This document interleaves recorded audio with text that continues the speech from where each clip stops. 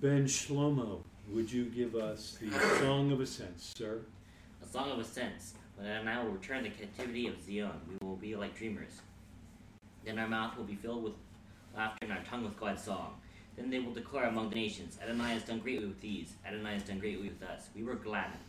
O Adonai, return our captivity like springs in the desert. Those who tearfully sow will reap in glad song. He who bears the measure of seeds walks along weeping, but will return in exultation, a bearer of sheaves.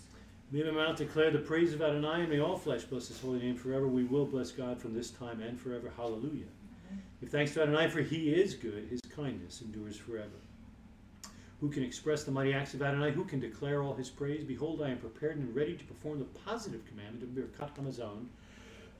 Pardon me. For it is said, and you shall eat and you shall be satisfied, and you shall bless Adonai your God for the good land which he gave you.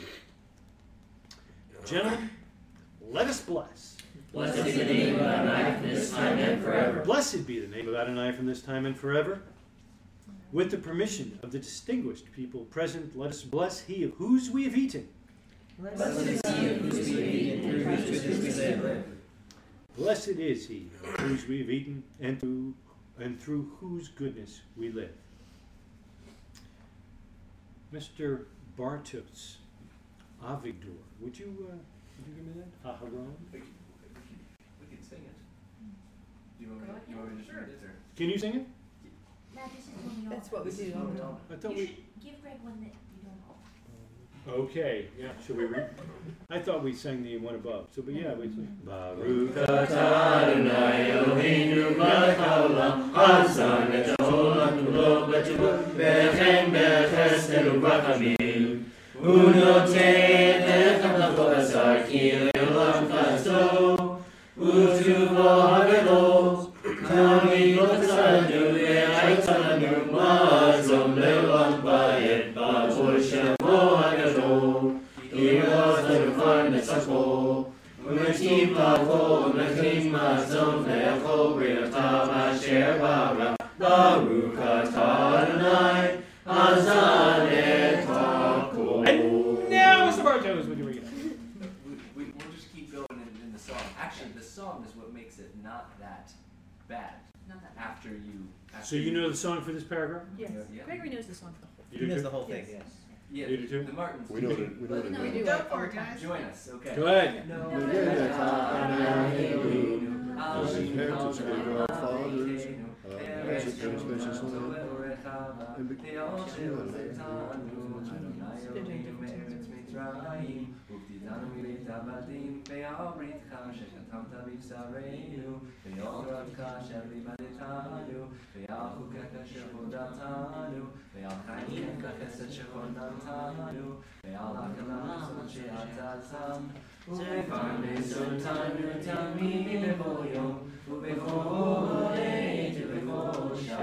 Okay, that was cool. Gee whiz. And that was you. So you normally do it in English, yes. but it's the same too. No. It's Close. close. But you were picking it up, so you know it anyway, right? We know the Hebrew. They know the Hebrew. So you know the Hebrew, of course, But Dad. also, but the English is And even if not, I can read the the Hebrew. English is So. slightly faster than the Hebrew.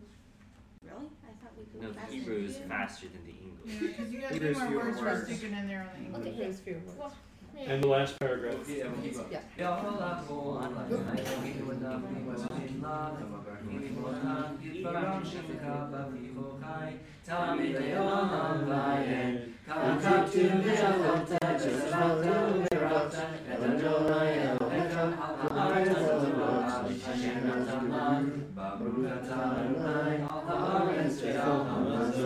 Amen. Nice.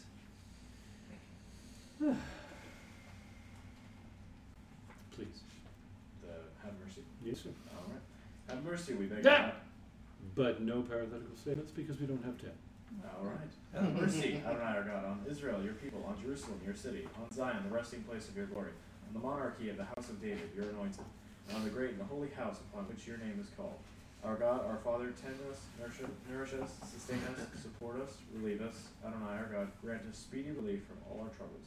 Please make us not needful, Adonai our God, of the gifts of human hands, nor of their loans, but only of your hand that is full, open, holy, and generous. that we not feel inner shame or be humiliated forever and ever. First paragraph in the pink. May it please you, Adonai our God, give us the rest through your commandments and through the commandment, the seventh day, this great and holy Sabbath. For this day is great and holy before you, to rest on it and be content on it in love, as adorned by your will. May it be your will, Adonai our God, that there be no distress, grief, or lament on this day of our contentment. And show us, Adonai our God, the consolation of Zion your city, and the rebuilding of Jerusalem, city of your holiness, for you are the master of salvation and the master of consolation. Line at the bottom of the page. At the very bottom. Rebuild Jerusalem, the holy city, soon in our days. Blessed are you, Adonai, who rebuilds Jerusalem. Amen. Amen. Nicely done.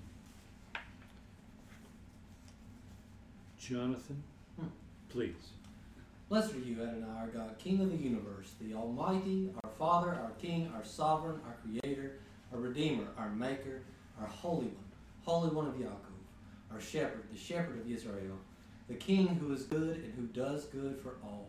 For every single day he did good, he does good, and he will do good to us. He was bountiful with us, he is bountiful with us, and he will forever be bountiful with us, with grace and with kindness and with mercy, with relief, salvation, success, blessing, help, consolation, sustenance, support, mercy, life, peace, and all good. And of all good things may he never deprive us.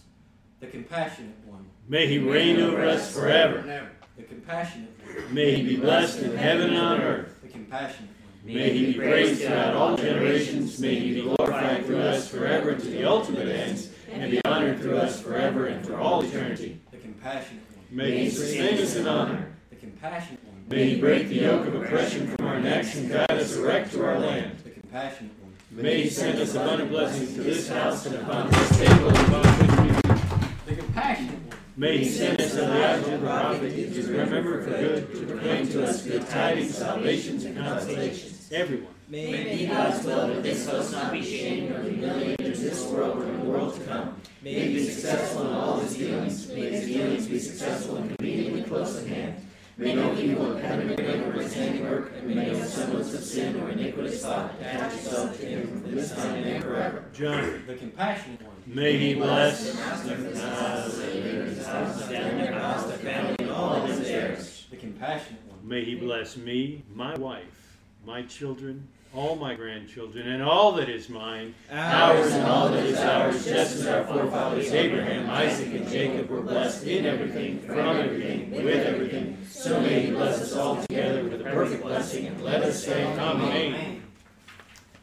And Mr. Martin, would you bring it home? Sure. On high may merit be pleaded upon them and upon us for a safeguard of peace. May we receive a blessing from Adonai and just kindness from the God of our salvation, and find favor and good understanding in the eyes of God and man. First paragraph in the pink. The compassionate one may cause us to inherit the day that will be completely a Sabbath and a rest day for eternal life. You might as well throw in the second paragraph in the pink. It's not Rosh It's not even close to Rosh Hashanah. It'd be nice to remind everybody, but since there's an uprising amongst the heathen, might as well just drop to the white. The compassionate one. May he make us worthy of the days of Messiah Yeshua and the life of the world to come. He who is a tower of salvations to his king and does kindness for his anointed, to David and to his descendants forever. He who makes peace in his heights, may make peace upon us and upon all Yisrael. Now respond. Amen. Fear Adonai, you his holy ones, for there is no deprivation for his reverent ones. Young lions may want and hunger, but those who seek Adonai will not lack any good. Give thanks to Adonai, for he is good, his kindness endures forever. You open your hand and satisfy the desire of every living thing. Blessed is the man who trusts in Adonai, and Adonai will be his security. I was a youth, and also have aged. And I have not seen a righteous man forsaken, and his children begging for bread. Adonai will give might to his people. Adonai will bless his people with peace. Amen. Pass your books back to the Martin sons, please. We've already had all of our announcements this morning. It's the same group here. For those listening from afar, the 5th day of the week is Kodesh Iyar. And once Iyar is done, 6 days into Sivan, and we have Shavuot. I hope that we will have a strong showing and Minion to pray with for that outstanding time, especially for non-Jews. If you're not familiar with that, we will be studying it. 8 in each box, please, Josiah. The only thing I would add to this morning's announcements is that if you do not have a machzor for Shavuot, you probably want to get one now. The eve of Shavuot, even with overnight shipping, is not going to help you. So there it is. All right. Anything else that I'm missing? Do you have all of them? One more. Today is 11 days, Yom. Yep.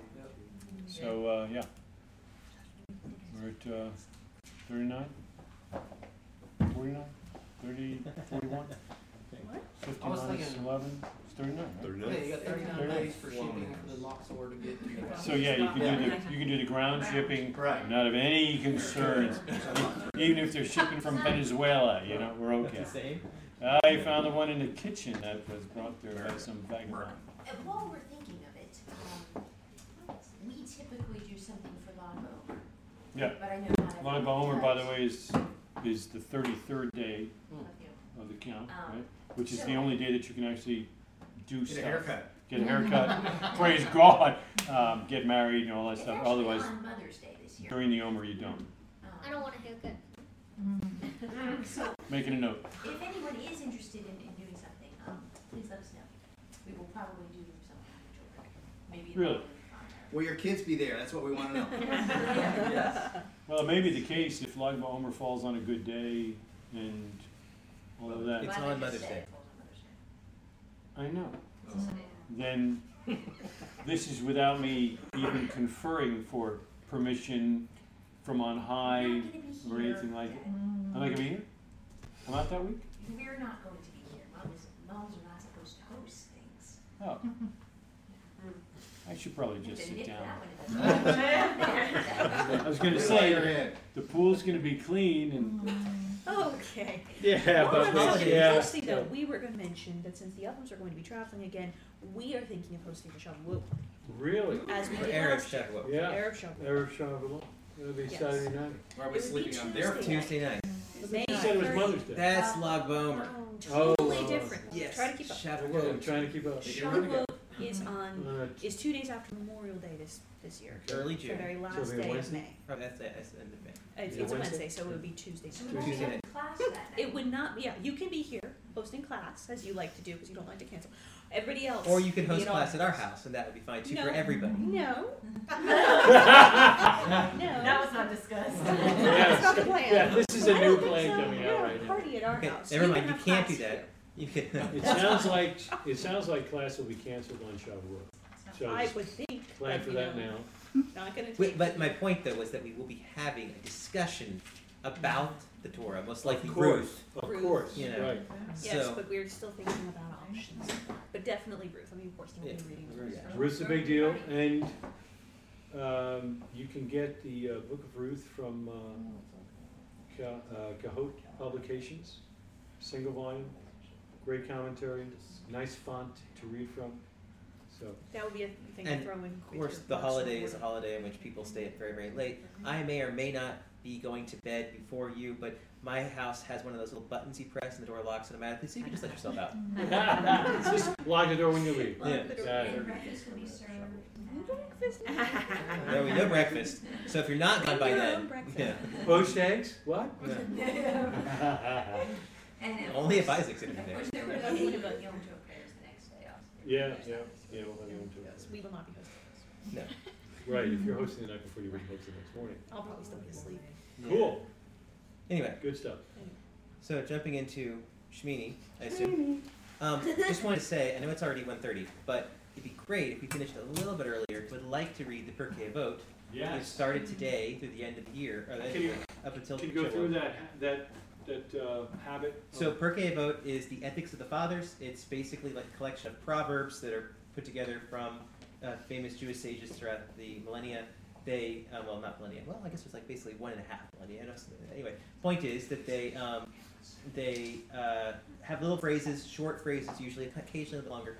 And there's what, 6 of them, 6 sets. 6 chapters of Yeah. the Pirkei Avot, and it's actually the beginning of one of the tractates of the Talmud, right? I just can't. Is it Avot? Pirkei Avot. Pirkei Avot. And it's in your siddur. It is in the Siddur. So Part of Mishnah as well. you can also get it in the nice leather bound version, with the sparkling pages and text. But You can get it on Judah's app. That's right. That's right. so it's Wise but word. traditionally, because it's 6, it lines up very nicely with the 6 Shabbats between the end of Pesach, after Pesach, and the holiday of Shavuot. So traditionally, you read Pirkei Avot during that stretch. So again, that's a kind of a special time. We can wrap up maybe 10, 15 minutes earlier than usual. Absolutely. We'll just plow through that after it's done, which is really great. We love that. So, Shmini, and as I like to oftentimes do, and maybe you should be prepared for it by now, Micah. Micah, got a question for you. Micah the old man. Can you think of a type of activity, something you can do, in which it's extremely important that you do everything just right? Cooking. Very good. It's a great example. And what happens if you were to be making a cake and decide that you didn't want to use eggs, you wanted to use chili powder instead? Nobody would eat it. Nobody would eat it. Well, Plus it wouldn't hold together very well. it wouldn't hold together. But see, it would be a complete disaster. Which is kind of what happens in our parasha this week. We have a situation in which God has prescribed a very specific, exact thing that this priest had to do for the inauguration of the priesthood, and Aaron does an excellent job. He follows the recipe perfectly. His sons, unfortunately, get carried away. And I think the lesson here, to me, is that we when you read throughout Scripture, we see also in our Haftarah, we see also in with Yeshua with the temple, you get this idea that zeal is always a good thing. It's great to be passionate. It's great to be excited, and zeal is a good thing. It's good to have that energy and that emotion. The danger is that anytime we get emotional, anytime we allow ourselves to get really excited about something or really overcome with the energy of something, then if we don't think clearly, it sometimes can become to our detriment and not as a positive. And I think we all probably can remember, those of us who've been keeping Torah for a long time, remember that that time early on, you're so excited, and you talk to your Christian friend who's not keeping Shabbat, and you call them something you probably shouldn't have called them, and you argue with them for like an hour and a half, and they never talk to you again. Something like that. Because sometimes you get carried away, you get so excited, and I think that I really feel like that's what happens in our parsha here. Because if you read the sage's commentary about the sons of Aaron, the 2 sons, who end up getting carried away and then dying because of it. And then getting carried away. And then getting carried away, right? Exactly. Right? That's the origin of the phrase, being carried away. Carried away. They don't. The sages don't really see them in a negative light. They don't see them as bad people. They don't see them as rebellious. They don't see them as sinning. They see them as essentially zealous, overzealous, kind of losing control. And actually, the commentary says that when Moses comforts Aaron, he says that didn't God say that I would be, through those close to me, I would be sanctified. And the point of that is not to say that, I used to read that and be like, God's like basically saying like, look, I'm going to be sanctified by you, and if you don't sanctify me in front of the people, I'm going to kill you. That's actually not what Moses is saying. What Moses is saying is, these 2 men are very close to God. And it's because God has such high expectations, and because the responsibilities they had were so important, that the penalty for even making a small mistake was so severe. And as a result of that sin and then punishment, people are in awe of God. And if we were, I don't know what I didn't see what the the apostolic writings. Hebrews 9. That's a shame, because really the best passage for this week is Ananias and Sapphira, because you get a very similar idea. Now, of course, they lied, so they're not as non-rebellious as these ones, as the sons here. But the thing that's beautiful about that story is that as soon as they drop dead, they tell the lie, they both die, it's a big deal, and everyone fears God. Because the idea is, is you want people, you don't want to have to give the punishment very often. I mean, I think that's, we were laughing at lunch talking about the firstborns get some of the hardest punishment, which is usually true. Gotta set the standard. Right, but part of it is because you have to set an example. You want the younger children to see the firstborn get punished so that they hopefully won't make the same mistake. And then hopefully the first part doesn't make the same mistake either. In the case of the sons of Aaron here, they don't get a chance to make the same mistake again. But the point is that sometimes God has to do that very strong answer. But the message I get out of the story is you get carried away, it's like that's a good time to kind of like stop. Don't lose control. Think about, okay, I really feel this. This is really great to me, but am I thinking clearly? Is this the total picture of what God wants me to do? Because in that case, it wasn't. Well, even in our first we read this morning, it said under the penalty of death. Right. Fixed it incorrectly. So it remained a part of their consciousness that the instance was specific. It wasn't just mix something that's similar. God had a specific thing in it, and it carried on that it is a penalty of death if you don't do it correctly. Right, exactly. They learned the lesson. It's kind of like you like to say all the time, we had one guy died for not keeping Shabbat. We've been pretty good at doing that ever since then. That's right. Joshua, just to give them a break as well, if you look back at the end of Exodus, and the whole notion is God is so holy and so overwhelming, so transcendent, that Moses and Aaron can't even go into the tabernacle, or into the tabernacle.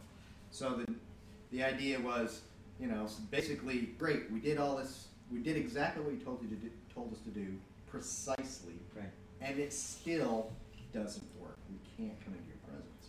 So if then you look at Leviticus, and it's almost like, okay, well, here's the mercy side. So God's desire to live among the people is impossible, except he's merciful and he's provided offerings as a means by which the people can approach God. It's like, well, finally, great. So it's completely understandable now when we get to this chapter in Leviticus that the two sons, having seen the experience at the end of Exodus and having heard about the offerings that were going to be offered, now we can finally, the people will be able to approach God. They will be able to go into his presence. It's pretty exciting to say all of a sudden, it's like, great, we're leading this throng into God's presence. So God is so merciful that he's locked us out, but now he showed us a way in. And this is the danger that we as coming from Christian backgrounds have as well, because we do exactly the same thing. We say, well, look how harsh and bad it is that we can't approach God because he's so strict. That's the Old Testament. But isn't it wonderful because we have Yeshua that now we can just do whatever we want, although we just don't want to. And it'll all work out fine. And in fact, when we do that, we're doing exactly what these well, not exactly, we're doing similar things to what these two sons are doing. We're actually acting as if we're going to go through all these steps, but they really don't really matter. It's not really important because after all, we have grace. And I think that part of the issue with them, and I'm not trying to get inside their minds, we just know that it's their experience over the last few weeks in the Torah timeline. The experience over the last few weeks is God's really merciful. He's very strict, but he wanted to show us strictness. Now he's going to show us his mercy, and it's reasonable for them to say that's exciting. That's very exciting. And in fact, he didn't ask for this, but Moses has done things that God didn't ask for either. So it was like, what's the downside? We're going to glorify God. I mean, it was a worship experience. I think that they were not only completely understandable, but completely within their human right to do this. And in fact, God said, no. Yeah. Well, I think it really Which is the shocker in the whole deal. It's like, what do you mean no? As they're pulling them out. What it does is it causes, it's kind of like the unpredictability of a parent. And as those of us that have children, we've known this, that you don't warn your kid ahead of time what the punishment will be, number one. And number two, even sometimes you're unpredictable. You may do something this time, and the next time something completely different. It's that level of unpredictability that actually gives awe to the child, has awe of the parent. And that's exactly what we see here. Moses does things God hasn't asked for, and nothing bad happens. David walks in, wearing the ephod. He goes into the tabernacle and eats the bread. Nothing happens to him. He makes sacrifice. Yeah. The guy before him did the same thing and lost. Uzziah walks in. I can do what David did. He gets leprosy. So we need to understand God is awesome, and he's unpredictable outside of our understanding of Scripture. We cannot predict what he will do. That's true. Except what Scripture tells us he will do. Which is where the awe comes in, and that is level of respect. And it's like you think about. I think also a large part of it does have to do with that relationship with God. I mean, think about David, and David understands God so closely. I mean, even Yeshua uses David's example of eating the bread as an illustration of when it's okay to show mercy in the face of the explicit direction or whatever, where to find the loophole, so to speak. And yet, I think the key though is that God says of David that he is a man after my own heart. And I think if you look here, and what we see kind of with Uzziah, and to some degree I think we see with Uzzah, is with Uzziah I feel like it's really more of a pride thing. He wants to do something he's not allowed to do. With Uzzah in the Haftarah, and then also with the sons of Aaron here, what are their names? I keep losing it. Natan and Abihu. Thank you. Nadab and Abihu. They do. I feel like in all their cases, their motives are pure. Absolutely. They want to do something good. They want to serve God. About Uzzah, Rashi has an interesting comment. He says that Uzzah's mistake when he touches the ark, trying to keep it from falling over, his mistake is that he really didn't have a proper enough faith and respect for God's presence with the ark. He's like, if he had thought about it, he realized that of course this is partly based on tradition, but they talk about the idea that when the priest walked into the Jordan in the book of Joshua and the waters part, they say that the priest didn't carry the ark carried them. They kind of like hovered, hold on, right on the ground. This is cool. Yeah, because if you look at the dimensions and you think about all that in gold, it's outrageously heavy for 4 men. It's extremely heavy. So the idea is the odds that 4 men could properly carry it for the distance they were carrying In mud. is that it probably carried them. So so Rashi's comment is, if Uzzah had thought about that, like, I don't have to save the ark, God's in charge of the ark, then he would have restrained himself. But he's trying to do something good. It's kind of like these two guys here. As your point, they've seen the mercy of God, and yet God was incredibly precise on exactly what needs to be done for the ceremony. If they thought for just a minute, given how precise God was, maybe I don't want to deviate from the plan until I've gotten some guidance that that's okay. And Moses had made clear, you can't leave this area or you die. I mean, the consequences for doing something wrong in this process had been up front, if I remember correctly. So I think that it's a case where, like, the motives were pure, the actions were questionable, and they had a bad consequence. But I remember when I was a kid, I used to listen to Adventures in Odyssey, which put together by Focus on the Family, and they had an entire discussion on one of their shows about this story, about not the parasha, the Haftarah instead, and that question of, is it okay if your motives are pure, even if your actions aren't? Which is more important? Of course, the answer is kind of like, which is more important, the right wing or the left wing in an airplane? They're both necessary. But if you don't have, just because you have a good motive doesn't really matter, God, if your actions are not correct. Is it significant at all that there's like that whole paragraph about the intoxicating wine? Well, there's significance there. Because I was thinking the fact that it goes into additional, like that the quote from Hashem here doesn't just stop at don't drink wine. He then has to even go to the point where he says, because you need to distinguish between the sacred and the profane, between the contaminated and pure.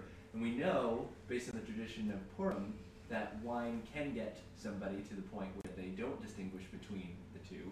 And the fact that it also says that the penalty here is death. That's right. I've always thought that there was some connection here, but usually in the little commentary of Tanakh and stuff, it usually doesn't touch on the significance. The sages, tradition too. The sages Okay. do say, it's one interpretation from the sages is that they had consumed wine at that point, so they kind of lost themselves a bit. One of the other traditions about the sages on this passage, it says Adonai spoke to Aaron, saying, and the sages go, whoa, like God doesn't talk to just Aaron very much. I think this might be the only time, or one of the only times, maybe twice. Very rare. And they say that the reason why God speaks directly to Aaron is Aaron's reaction when his sons die. He handles it so well, with so much he's so obedient to God. He recognizes the significance of what he's doing, and he's so willing to put aside his own grief to maintain the appearance that he needed to be the priest here, that God honors him by giving him a direct commandment, not through Moses. This is straight to Aaron. But yeah, to your point, the sages do comment on the wine thing and say that possibly played a role. Mm-hmm. In fact, there's a tradition, I believe, in Judaism today that if you're going to make a ruling of any kind, like if you're going to be giving Torah, like not necessarily discussing it like we're doing, but actually like as a leader, you should not have wine beforehand. That makes sense. Airline pilots are forbidden from drinking before you fly. Oh, that's good to know. Yeah, I was thinking Similar here. idea. Yeah, I was thinking here it's probably like don't drink and offer.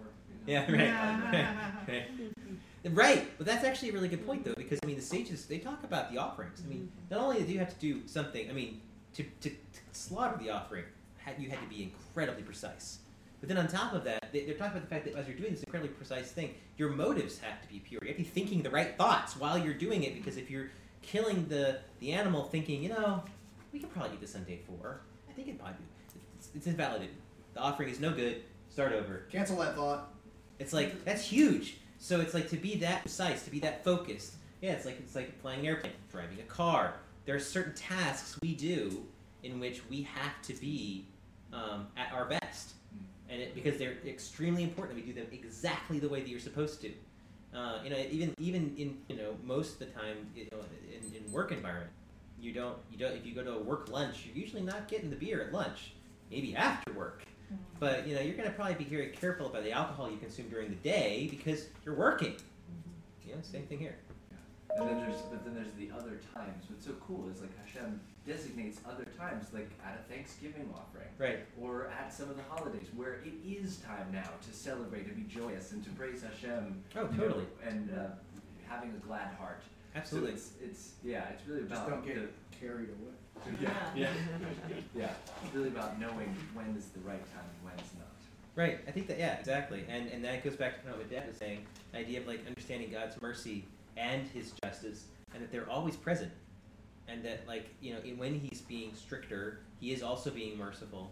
But when he's being merciful doesn't mean you can do whatever you want. I mean, I think how many times I've read, stories or whatever else, or heard comments made, or, I remember reading one book and be like, we were in the presence of the Ark of the Covenant. Why didn't we die?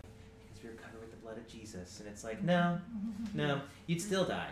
Because the Ark is where God has said, the only people who are allowed to be here, one guy, one day of the year. Nobody else. He didn't say for about the next 1,500 years.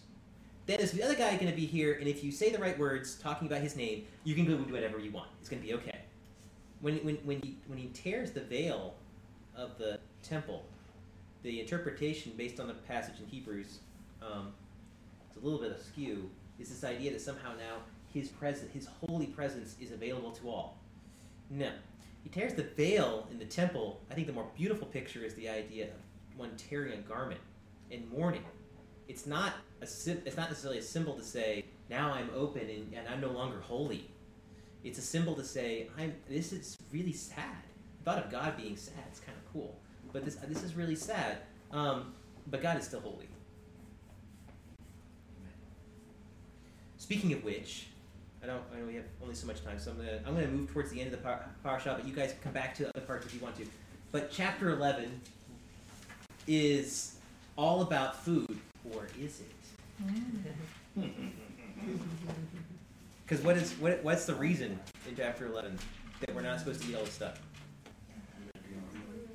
Make you unclean. But God actually gives like a summation. Like there's a critical point. What is like the most important? Not to make you unclean, but why is being unclean relevant? Can't draw near. Can't draw near. That's important.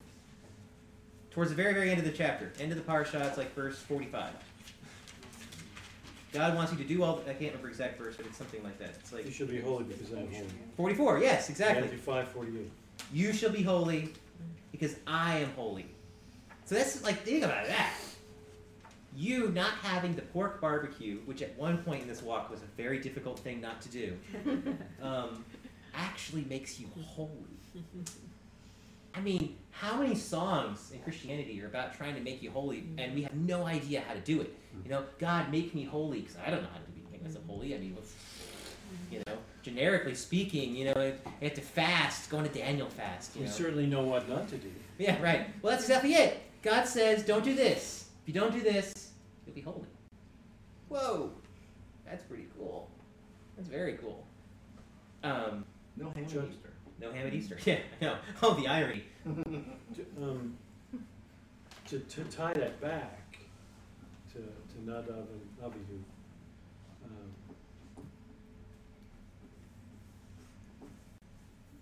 Leviticus Rabbah, or Vayikra Rabbah, says that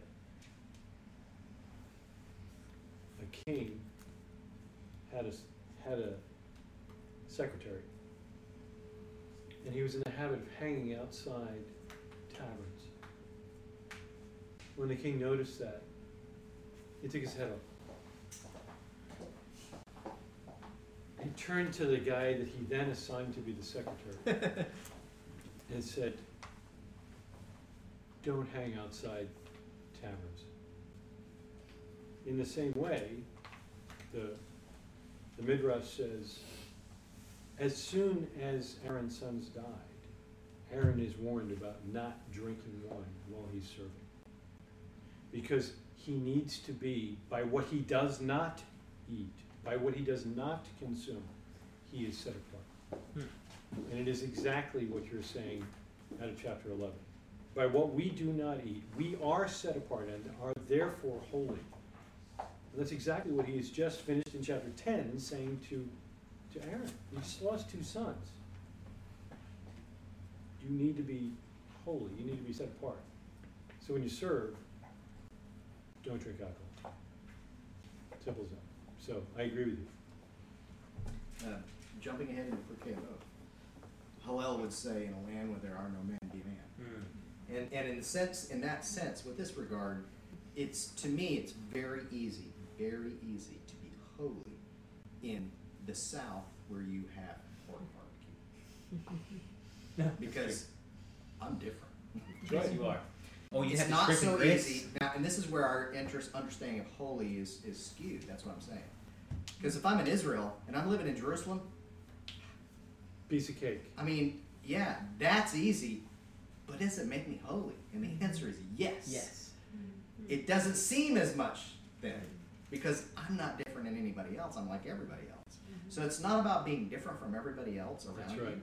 It's about being different from what God has said. That's the key. That's true. And being set apart specifically for God. It's like we're talking about, like in Song of Songs we read for during the Pesach holiday.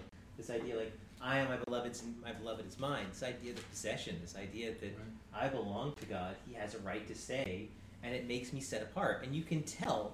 I mean, one of the things we talk about is really kind of is really interesting to watch. You can tell when someone's part of the same family. There's parallels. I mean, if I'd never seen all the Martins in one room together, I could have met Mr. Martin and I could have met his kids. They look nothing alike, and yet they are so similar. It'd be so easy for me to be like, oh yeah, I can totally see that he's their dad. Because there's so much, essentially we're in the same family. He is, I mean, that's really quite an honor to get an opportunity to be like God. But in the notion of holy, and this is what I was getting at, the notion of holy is unlike Camus or Nietzsche, where the contrast is so important. Otherwise, we can never understand light until we see darkness, or whatever that kind of nonsense is.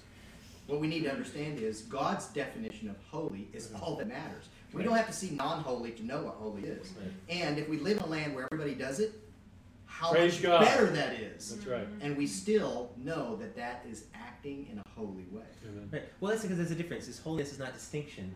Holiness is being set apart. By Him. Everyone can be set apart because they're being set apart from something for God. Right. Even if it's common, not sinful, Right. just common. Right. Right? It's There's contrasted to holiness. nothing wrong with it. Yep. But this is set apart. This is holy. Well, he specifically mentions from the land of Egypt too, which is so cool that Israel, being so close to Egypt, nowadays, like you said, you can go to Jerusalem. And that was one of the things that was so cool to just look around and think like these people all like keep Shabbat They and do keep what I do. kosher and do everything. They don't even like realize that they're doing it. Like these are a bunch of secular people that are probably not driving on Shabbat and not working and stuff. Because that's what we do. And it was really really cool to see that it's been preserved for those people, and now they have a place to do it. It is amazing. And they're right over there by Egypt, and of course Egypt, none of that's applicable there, but it's just they're very set apart. Yeah, absolutely. As a nation, they're set apart, and that was also part of God's goal. I mean, you're talking about being, looking the same as everybody. That's exactly what God wanted. He wanted the nation to be set apart for Himself, not just the So individual. it's not just about being a fool for Jesus. Right. Yes. Yes. This idea that somehow David danced really hard, and therefore I need to act stupid, but say it's for Jesus. That will draw people to Him. Not so sure about that one. But being set apart for If it does, it doesn't matter. Right. Is that really what you want?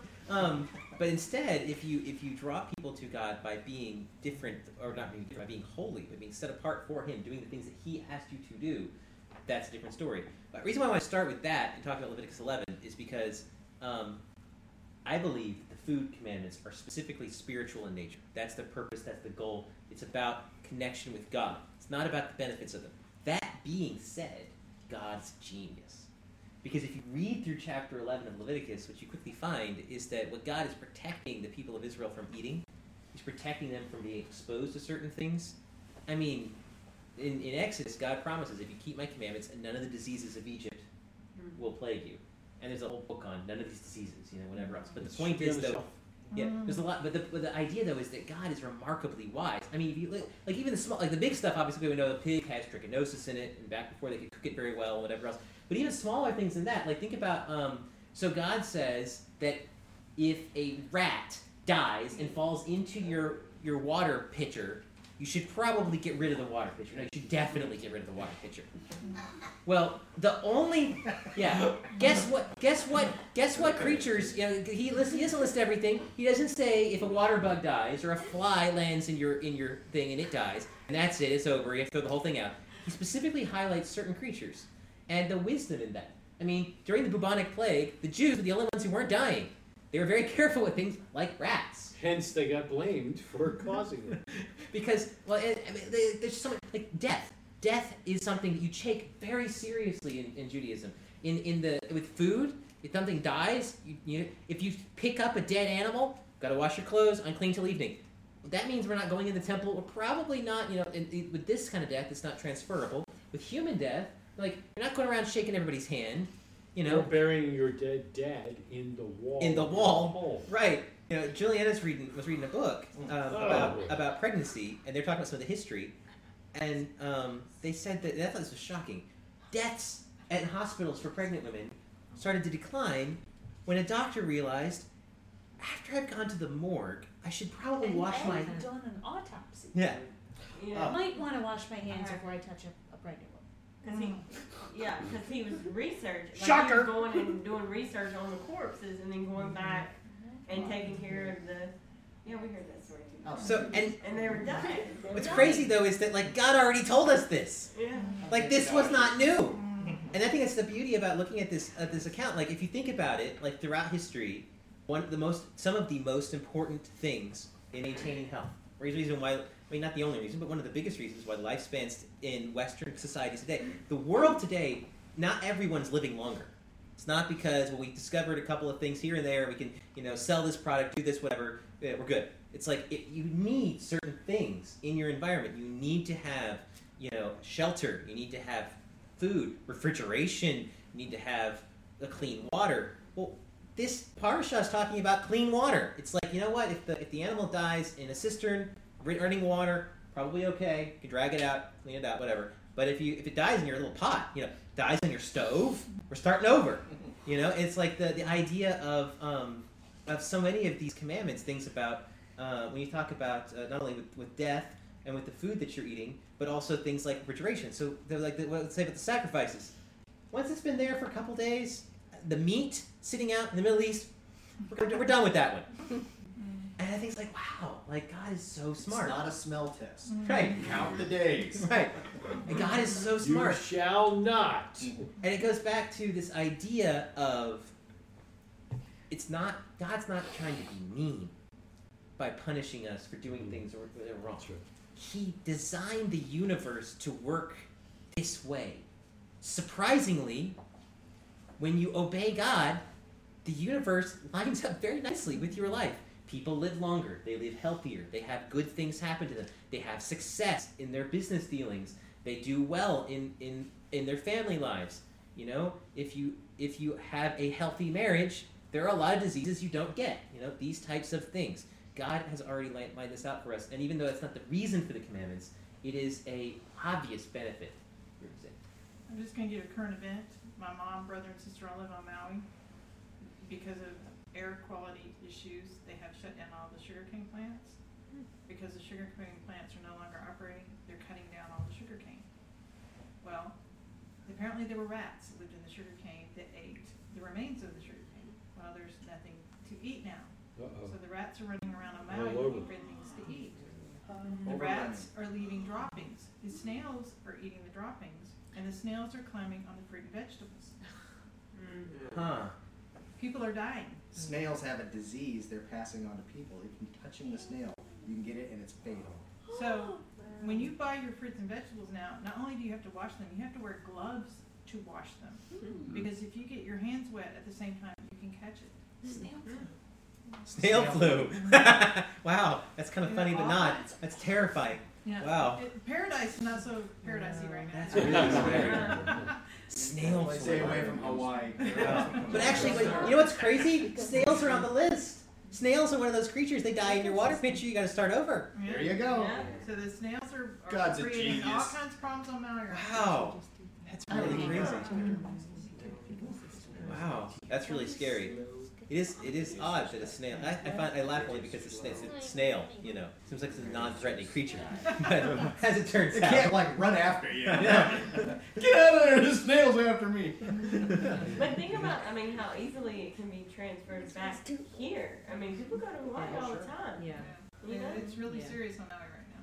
but I think They put a wall around Hawaii. Yeah. But the idea, though, that like what God is teaching us here is so beneficial. Even the things that God didn't command, the Jews did, like washing your hands. You know, that was extrapolation of a commandment from the temple. That's like those small things protected the Jewish people throughout centuries. They like to say, even talking about even on a very bigger scale, they say that the Jews didn't keep Shabbat. Shabbat kept the Jews, not only for the culture but also for health. I mean, even today we're finding out. You know, in the last 20 years, people are saying, you know, if you take a day off, that really helps with cardiovascular health and stress and all. You know, anyway. It's cool too that the end of all of this about food is almost like a direct quote about the end regarding like the wine, and it talks about like, you know, that you shall be holy for I am holy again. There, like you were referencing, and then it talked about to distinguish between the contaminated and the pure, between the creature that may be eaten and the creature that may not be eaten, and the contaminated and pure is the same phraseology that's used in the distinguishing between which fire you can bring and which you can't, which just makes the food laws all that more serious. Yeah. Which is why the sages line the food laws up with the offerings and saying that what we're putting into our body has to meet some basic minimum requirements in order for it to be acceptable, because our body is a temple. Right. Right. The New Testament writers got that right. Yeah, they got that right. And what a cool honor to be able to take on a priestly activity. Whenever you look at the food and go, that's a shrimp, I'm not eating that, you're actually doing a priestly action. Because God gave specifically to the priest the commandment to teach, to distinguish between what's holy and what's clean and what's unclean. That's exactly what you're doing in that moment. You're distinguishing between what's clean and what's unclean. We actually used it, the Shabbat, like dipping your challah in the salt to teach the kids about like the offering. Every Right. offering requires salt, you know, and that's a little Shabbat tradition that the Jews have. Is you dip your challah in salt to remind us of that. Yeah. It's a double portion. So That's very cool. yeah. That's a good example. And we learn humility by eating chicken. Well, chicken aren't listed. Oh. So we learned that there are a lot more smarter people than us that have gone before us that say chicken's not listed, but chicken's kosher. Right. To tell us that chicken's actually not on the list of things you can't eat. Otherwise, you're looking at all these weird Hebrew words going, well, don't serve any atalef anytime soon. Grocery store. Which one's that one again? Yeah, Dujifat. No Dujifat. But they, yeah, so I just wanted to, any other comments on the parasha? Just one real quick. 10:4. The sages are quick to note that when you get two dead guys there, he could have chosen to get the brothers of the two dead guys, Eleazar and Ithamar, to get him up. And he didn't do that. He goes to the Uziel boys to get The cousins. It's okay, you're not going to be involved in this anyway, so you go carry the dead people. Exactly. Sort of an on-deck scenario, right? The other two boys, the brothers, are on deck, and in fact, we see as we keep reading, they take over in those things. And I just, so many things went through my head at that point that we need to be prepared, even if it's not our turn to serve in whatever capacity God is choosing to put someone else in. We need to be prepared, and that God's calling is right, and he chose wisely, shocker, to have the non-priests get defiled with the dead bodies and so forth. I think it's cool. The sages just have some great stuff to say about that. It just kind of hit home to me. I think it's also interesting if you look at, of course, the other two remaining sons, Eleazar and Tamar. They do pretty well. Yeah. I mean, Eleazar ends up becoming the high priest for a really long time. The story of Joshua. He's a good high priest. Yeah. And then Pinchas is Itamar's son, or is he Eleazar's son? Eleazar's son. Yeah. But Pinchas, of course, talk about zeal, but in the right way. And so you get this idea that like this moment and this promotion, so to speak, for Eleazar going from thirdborn to firstborn, essentially, seems to pay off. Like Eleazar is he becomes a very good man, and more importantly, his son becomes a good man. Exactly. And God actually draws the priesthood line through that specifically. Yeah. In respect of that. So. In fact, you mentioned this is one of the rare times when God speaks directly to Aaron. And the Pirkei Avot that we're going to read in a minute here, in verse 12, is going to bring that out. That Aaron's a player. Oh yeah, Aaron's very cool. We like Aaron. Also thought it was interesting talking about you said the brothers, cousins come to help out. Right. Moses also says, "You guys don't mourn; we will mourn on your behalf." This is really a principle in Judaism today. This idea that like when someone is hurting, the community comes and helps carry that burden. Right. That's the whole idea of the sitting Shiva. Your job is to sit there. Your job is to mourn and weep. We are here for you, but only as much as you need. We're going to come in, not going to greet you. You can talk to us if you need to talk to us, whatever else. But we're here to be there for you. And I think that's really kind of pretty powerful here. I mean, today, you'll see stories about, like, Rabbi so-and-so passed away in Jerusalem, and his funeral's like 80,000 people. It's like that idea that it's not I know we sometimes kind of poke fun at, Hillary's "it takes a village to raise a child." It really takes two godly parents.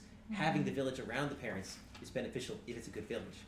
But God does believe in community. God does believe in this idea that, to have those people support one another and be there for each other is extremely important. Just during the last war, when lone soldiers would die, it was really amazing. The crowds of people that would come out. There was information being known that they were a lone soldier. And thousands of people that he didn't even know him would come out to support the funeral. That's really cool. Lone soldiers being soldiers in Israel whose families either are no longer with us or had not immigrated. So they're the lonely ones, the only ones in the land of Israel. So lone soldiers oftentimes will have people host them for holidays, and it's a big deal in Israel. Yeah.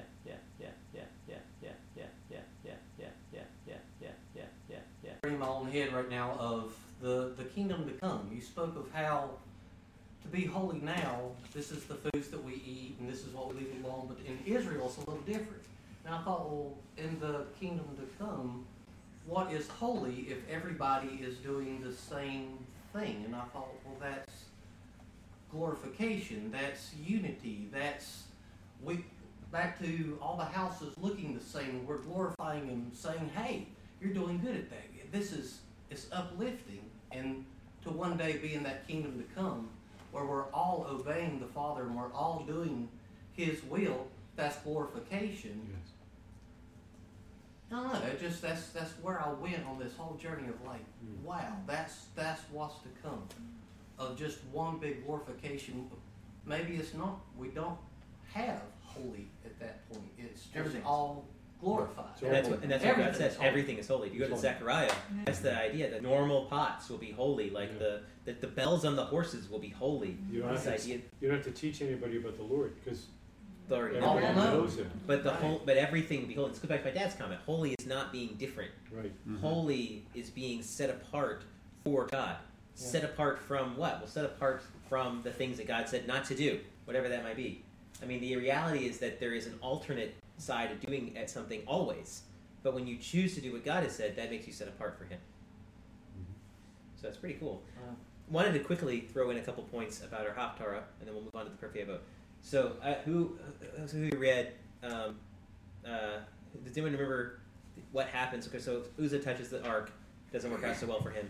David realizes this is a little scary. We might want to rethink this whole approach. So he drops the ark off. Since we're doing it wrong anyway. Put it on a cart, man. Drops the ark off, and where does he drop it off? Obed-Edom. Obed-Edom. Cool thing about it says that God blessed Obed-Edom. Well, the sages, and this is, I love Rashi. The guy's like, he's a computer. The amount of things he remembers. He goes. I know, right? Yeah. He goes. He thinks that realizes. Obed-Edom, where have I read? Well, obviously, it's in one of the myriad genealogies and Chronicles. I mean, I knew that. So he pulls out, there's a guy named Obed-Edom in the book of Chronicles. It's probably the same guy. So it turns out this particular, he says he's a Gittite in the story here at Haftarah. In the Chronicles reference, he's actually in the group of the Levites. So his exact genealogy is a little confusing. But Obed-Edom, it says he's blessed. So Rashi looks in Chronicles and sees that the guy has, of Obed-Edom, there are 62, and he has 8 sons. So Rashi does a little math game, and I can't remember, I'm not exactly sure how he gets all the math to line up per se, but he's like, so his tradition is that when the ark stayed at Obed-Edom's house, Obed-Edom's wife and all 8 of his daughters-in-law had sextuplets. Awesome. Yeah, it is a lot of kids. Bring the ark, man. It's like, and I'm thinking to myself, it's like God's fertility clinic. Thinking about I'm thinking about I bet grandfathers in this room, they could totally go for that. Give me 50 more grandkids. Love that idea. The reconciliation of those two, according to Radak, is that he was a Levite, but he lived in Gath. There we go. So the Gittite is the land that he lived in, but his actual ethnicity was Levite. That makes sense. Yeah. So what was the red that he was a servant to? I know, right? Weird name. Servant of the Red. But so God blesses Obed-Edom's family by making it a lot bigger. Amen. Soon in our days. And then David thinks, oh, maybe it is okay. Maybe it is okay. That's pretty cool. Like Obed-Edom does such a good job taking care of the ark that he actually inspires David to come back and get it. He takes a risk by keeping it, I think. Yeah, I think it's a little scary at that point. Yeah, it would be. And he is rewarded. He's rewarded, which is pretty cool. Oh, it's not bad. So he must have had the right attitude. Right. Well, if he's a Levite, I think that implies that he probably was maybe a bit more understanding of the situation. We'll let the ark float in the living room. Yeah. Try and put a table underneath it. And no one's allowed in the living room anymore. Kids, I'm just telling you, it's floating. Don't go look at it. That's exactly right. Exactly right. Any other comments? Okay, so Pirkei Avot. Oh, yes? I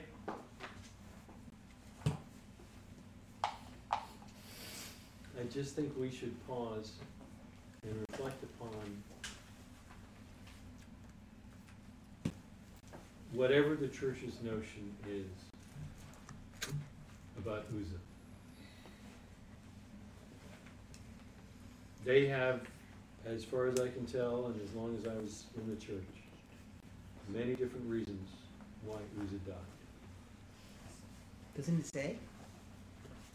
That's not really relevant to the church. He reached up and touched the ark. Yeah. There you I go. mean, God was mad. I think, Right. Don't make God. I think ultimately, and what the church does not get is that Uzzah was concerned, evidently, rightly or wrongly, but honorably, that the ark of God was going to end up in the dirt. But Uzzah mistakenly thought that his hand, that the flesh of his hand was cleaner or more worthy than the dirt which God had created. Interesting thought. Yeah. And I think it's something to stop and think about. Because in our own world, we tend to think highly of ourselves. We are set apart. We are holy. And to think that violating God's word, specific instructions on what day is the day we should worship, What things we can eat. what things we can eat, amen.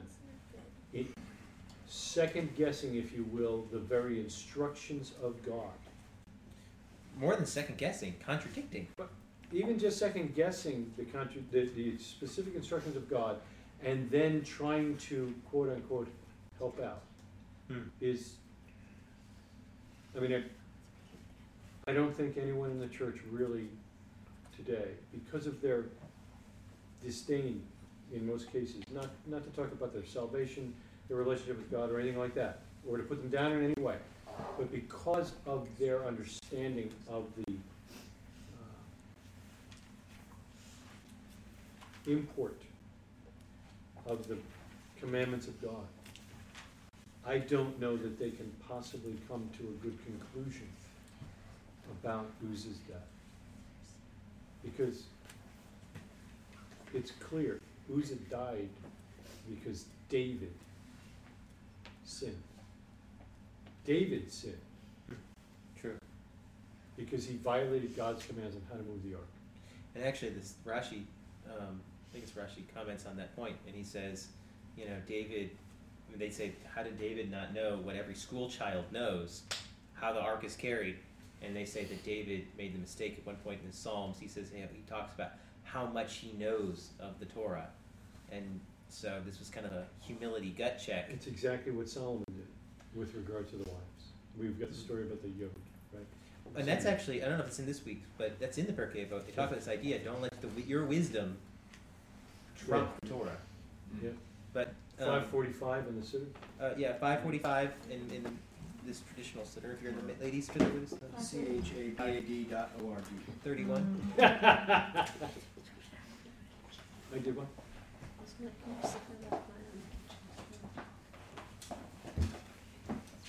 So what I thought we would do is kind of read around a bit, and if you don't want to read, just pass it on.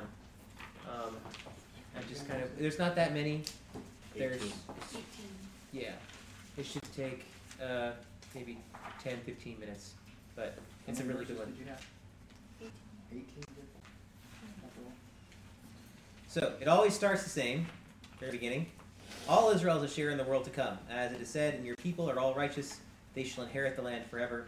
They are the branch of my planting, my handiwork in which to take pride. Before you freak out about all Israel is a share in the world to come, the only place in the Bible where that concept is mentioned is by Paul in Romans. Julianne, if you would take the first one. Oh, well, yes. Well, it's referenced. There's a reference in Isaiah 60 similar to that, I believe. Is that the exact word? No. But Paul's drawing the idea. It says that is from All Israel shall be righteous is what Isaiah 66 says. Sanhedrin 11:1 is where we get the rest. And Paul. Paul wrote it first. Yeah. You're up, Juliana. Okay. Moses received the Torah from Sinai and transmitted it to Joshua, Joshua to the elders to the prophets, and the prophets transmitted it to the men of the Great Assembly. They, the men of the Great Assembly, said 3 things: be deliberate in judgment, develop many disciples, and make a fence for the Torah.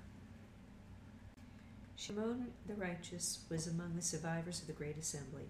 He used to say, the world depends on 3 things: on Torah study, on the service of God, and on kind deeds. Is it Antigonus? Mm-hmm. Antigonus, leader of Soko, received from Shimon the Tzaddik. He would say, don't be like the servants who serve the master in order to receive reward. Rather, be like the servants who serve the master not in order to receive reward, and let the awe of heaven be upon you. Now, how are we going to do the layers here? We'll go around and then weave our way back. Yosei ben Yezer, leader of the Zeradah, and Yosei ben Yochanan, leader of Jerusalem, received the tradition from them. Yosei ben Yezer, leader of the Zeradah, says, let your house be a meeting place for sages. Sit in the dust of their feet, drink in their words thirstily. Yosei ben Yochanan, leader of Yerushalayim, says, let your house be open wide, treat the poor as members of your household, and do not converse exceedingly with a woman. Excessively with the woman. They said this even about one's own wife. Surely it applies to another's wife. Consequently, the sages said, anyone who converses excessively with a woman causes evil to himself, neglects Torah study, and will eventually inherit Gehenna. They're pretty intense. Joshua ben Parachiah and Natalia of Arbel received the tradition from them. Joshua ben Parachiah says, accept a teacher upon yourself, acquire a friend for yourself, and judge everyone favorably. Natalia of Arbel says, distance yourself from a bad neighbor, do not associate with a wicked person, and do not despair of retribution. Yehuda ben Tabai and Shimon ben Shetach received the tradition from them. Yehuda ben Tabai says, when serving as a judge, do not act as a lawyer. When the litigants stand before you, consider them both as guilty. But when they are dismissed from you, consider them both as innocent, provided they have accepted the judgment. Shimon ben Shetach says, interrogate the witnesses extensively and be cautious with your words, lest they learn to lie. Shemaiah and Avtalion received from them. Shemaiah would say, love work, loathe mastery over others, and avoid intimacy with the government. Avtalion would say, scholars, be careful with your words, or you may be exited to a place inhabited by exiled to a place inhabited by evil elements who will distort your words to suit their negative purposes. The disciples who come after you will then drink of these evil waters and be destroyed, and the name of heaven will be desecrated. Hillel and Shammai received the tradition from them. Hillel says, be among the disciples of Aaron, loving peace and pursuing peace, loving people and bringing them closer to each other. He used to say, he who seeks renown loses his reputation. He who does not increase his Torah learning decreases it. He who refuses to teach Torah deserves death. And he who exploits the crown of Torah shall fade away. He used to say, if I am not for myself, who will be for me? And if I am for myself, what am I? And if not now, when? Awesome. Shammai says, make your Torah study a fixed practice. Say little and do much, and receive everyone with a cheerful face. Which he didn't follow his own advice. Not traditionally. Hillel took his advice well. Those are good. Those are still good words. Rabban Gamliel used to say, accept a teacher upon yourself, and remove yourself from uncertainty, and do not give excess tithes by estimating instead of measuring. Shimon, his son, says, all my days I have been raised among the sages, and I found nothing better for oneself than silence. Not study, but practice is the main thing, and one who talks excessively brings on sin. Rabban Shimon ben Gamliel says, The world endures on three things: justice, truth, and peace. As it is said, truth and the verdict of peace are you to adjudicate in your gates. What? Adjudicate. Take us home. What? No, That's the last one. Well, read Rabbi Hananiah, Ben Akashia. That's the end. You don't. Do you not have that? You don't have the rabbi. I think cutting up. Oh man. Guess we should stick with the Siddur. Rabbi Hananiah ben Akashia says, "The Holy One, blessed is He, wished to confer merit upon Israel. Therefore He gave them Torah and mitzvot in abundance. As it is said, Adonai desired for the sake of its righteousness that the Torah be made great and glorious." Thank you, brother. Amen. Prefix and a suffix. Yeah, that's right. So each chapter has the same prefix and suffix in the Siddur, maybe not necessarily in the fancier books. Online. Actually, it is here in the blue text, which I was ignoring. Oh, okay. So sorry about That's that. actually Pirkei Avot chapter 7 is always be the blue text. That's right. It's only one verse. If I could just kind of lift this volume up, and I'll leave it here on the coffee table. I mean, just as an example, here's what you were reading. You read this little piece. Here's that little piece in Hebrew.